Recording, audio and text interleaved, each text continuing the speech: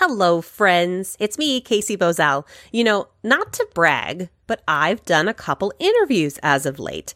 And given the general subject material and the title of the podcast itself, some form of the question, what's a weird thing we might know, tends to come up.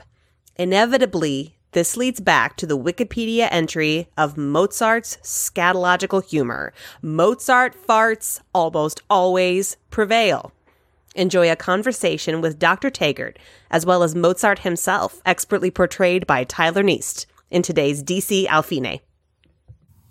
Hey everyone, just a heads up for this episode, I did bleep out all the actual swear words, but there's a lot of talk of things of an adult nature here, so be advised of the ears that are around you, and have fun.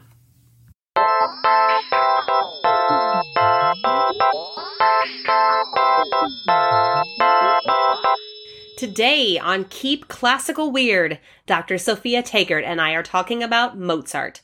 He left a whole trail of writing behind that gave us some unique insight into who he really was.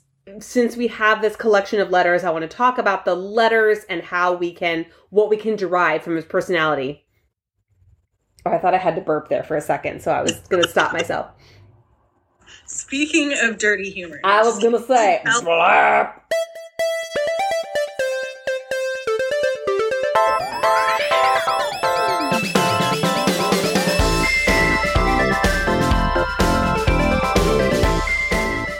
Welcome, friends, to episode 8 of Keep Classical Weird.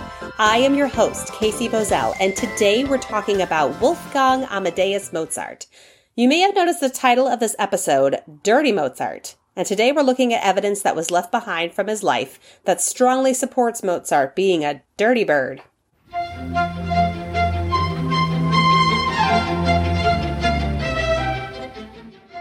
Wolfgang Amadeus Mozart lived from 1756 to 1791, a tragically short life, and surprising to some given his long-lasting influence and piles of music he wrote.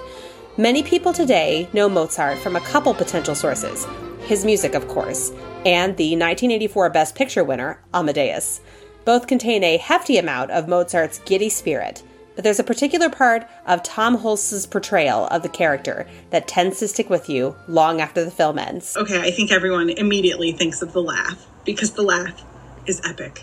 It is epic. God, I really hope that was his laugh, because it just embodies that, juxtaposition of the twinkle in the eye and like the wit and the humor and the intelligence with the just outright body reaction. That presentation of Mozart, I think, is how I like to see him when I play his music.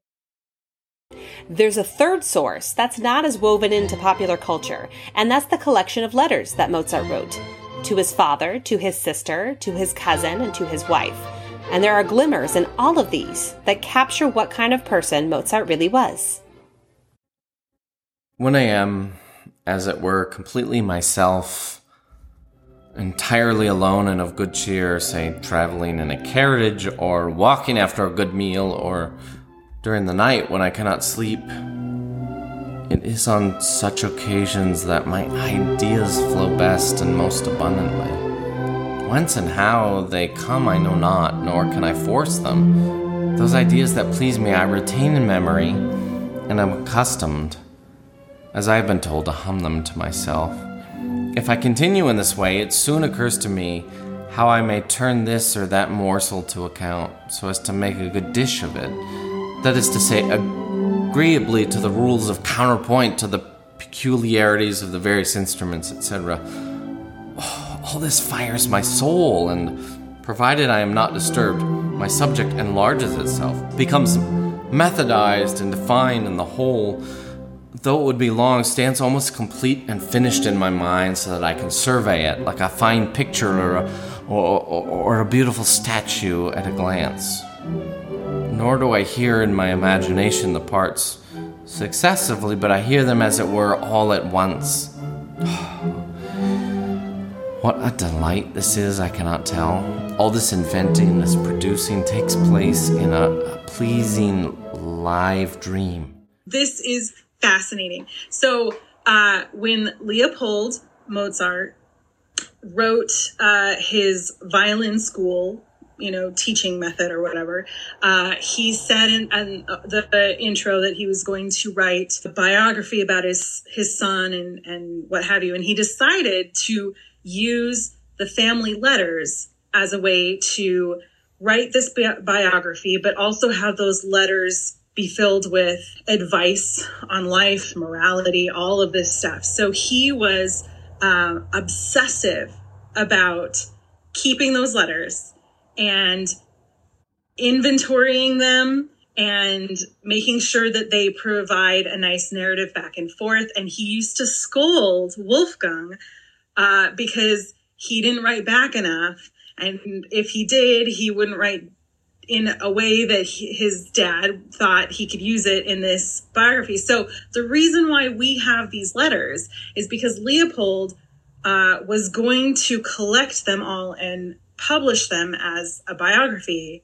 These letters were all kept, compiled, translated, and are readily available online and as a collection in a book.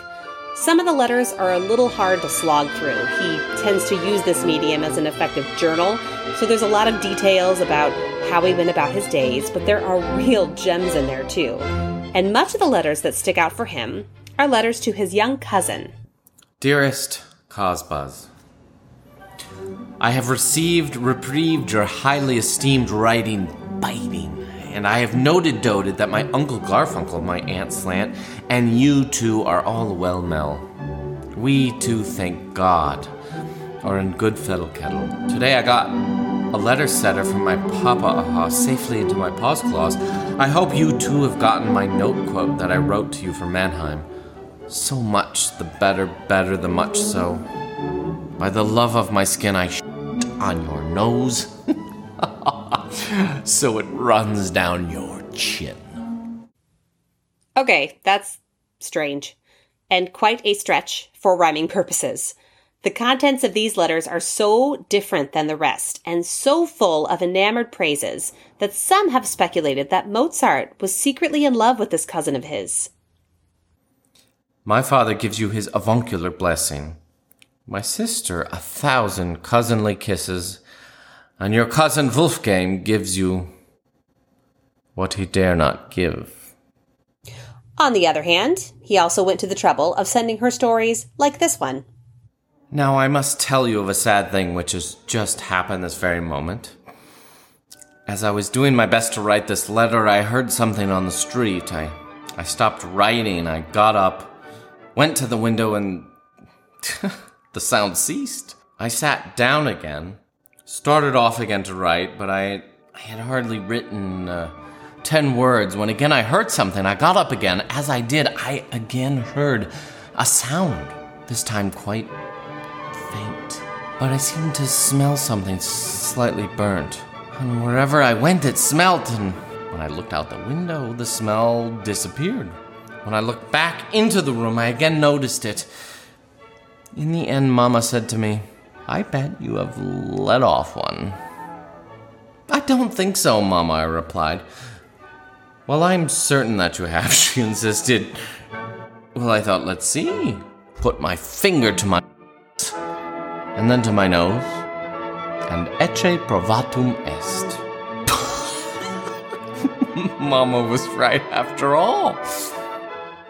So the letters to his cousin are called the Basel letters, because Basel, I guess, means little cousin. Those letters, I think a lot of times you might think they're flirtatious, but at the same time, I find them kind of endearing. You know, when you have that little cousin that you hang out with at family reunions who is funny and who gets your humor, and so you can kind of just be yourself. That's what I get from those letters. As for letters to his dad, who had really great visions of putting this together as an anthology, his responses to him varied wildly. They're often full of praise, sometimes full of stories, sometimes a little bit of arguing, and then there are those where he's clearly not telling the full story. I, Johannes Chrysostomus Amadeus Wolfgang Sigismundus Mozart, confess my fault in that the day before yesterday, and on many previous occasions, I did not come home till 12 o'clock at night, and that from 10 o'clock until the hour aforenamed at Connor Beach's house, in the presence of and in company with Connor Beach, his wife and daughter, I frequently, not gravely, but quite frivolously, made verses. And those obscene ones about dung, excrement, and arschlecken, in thought, word, but not in deed. When he addresses his dad and sends him these letters, I mean, it's just like when we called home at least when I called home in undergrad, you know, like, how's school? Great. I'm studying all the time and things are like really good. I think it would be not as respectful for him to, you know, send a letter that says, I'm partying it up, Dad. At this point, it might not surprise you to know that there is actually an entire Wikipedia entry dedicated to Mozart's scatological humor. The guy joked about poop. He rewrote lyrics to choruses to instead be about poop. He told stories about farts. The list goes on and on. Well, he did write lyrics or make up lyrics for known melodies here and there. There's even a list of like all the songs that he has that have lyrics to them, you know. But what I find fascinating is we're so obsessed with that, with him, which rightfully so. I mean, who would have guessed when I was in high school learning the Mozart Flute Concerto in G major, I never in a million years would have thought that Mozart was someone who wrote about on his cousin's nose. That's weird. That's strange. So you just don't expect it from the music that he writes, right? So for me, it's hard to accept that, you know, because we look at him as being this high art person, right?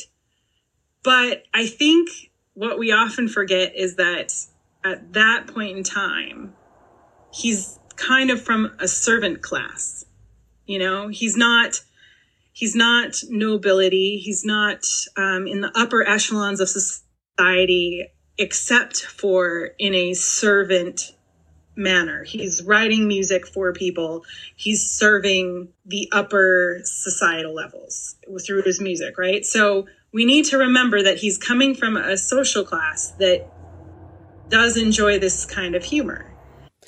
Knowing this, let's listen to a letter to his wife that he wrote while he was away from her for an extended period of time. You now might find this charming or naughty. It's okay to find it naughty. Dearest, most beloved wife of my heart, oh, how glad I shall be to be with you again, my darling.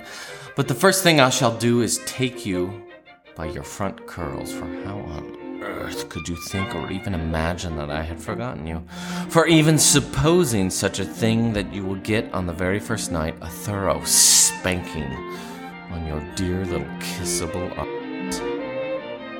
And this you may count on. Mozart definitely was still a child when he was 23. But I feel like that's because, you know, his dad was hauling him around Europe early on. It's like he never really had a childhood, you know. His dad was like, now you will go play for Marie Antoinette. Although, you gotta wonder, I think Mozart might have just been precocious throughout his entire life. You know, sometimes I look at these letters and I wonder what conceptions people might have of classical musicians today. Are we some sort of representatives of high art or unattainable grace? When we present Mozart's wonderful, beautiful music, are we shoved in that same stereotype? Or do people know that we also belch and swear? Because if belching and swearing leads to a greater understanding of classical music, well, I have a plethora of examples in our community to bring you.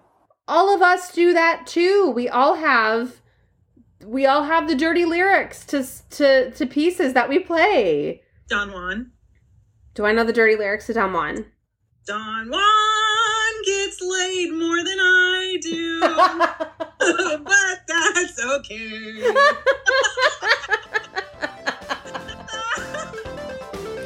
And that's our show for today. Special thanks to Dr. Sophia Taggart at Washington State University and Tyler Neist, who brought us an impeccable Mozart. The theme music you're hearing is by Thomas Barber, who has never belched or sworn in his entire life.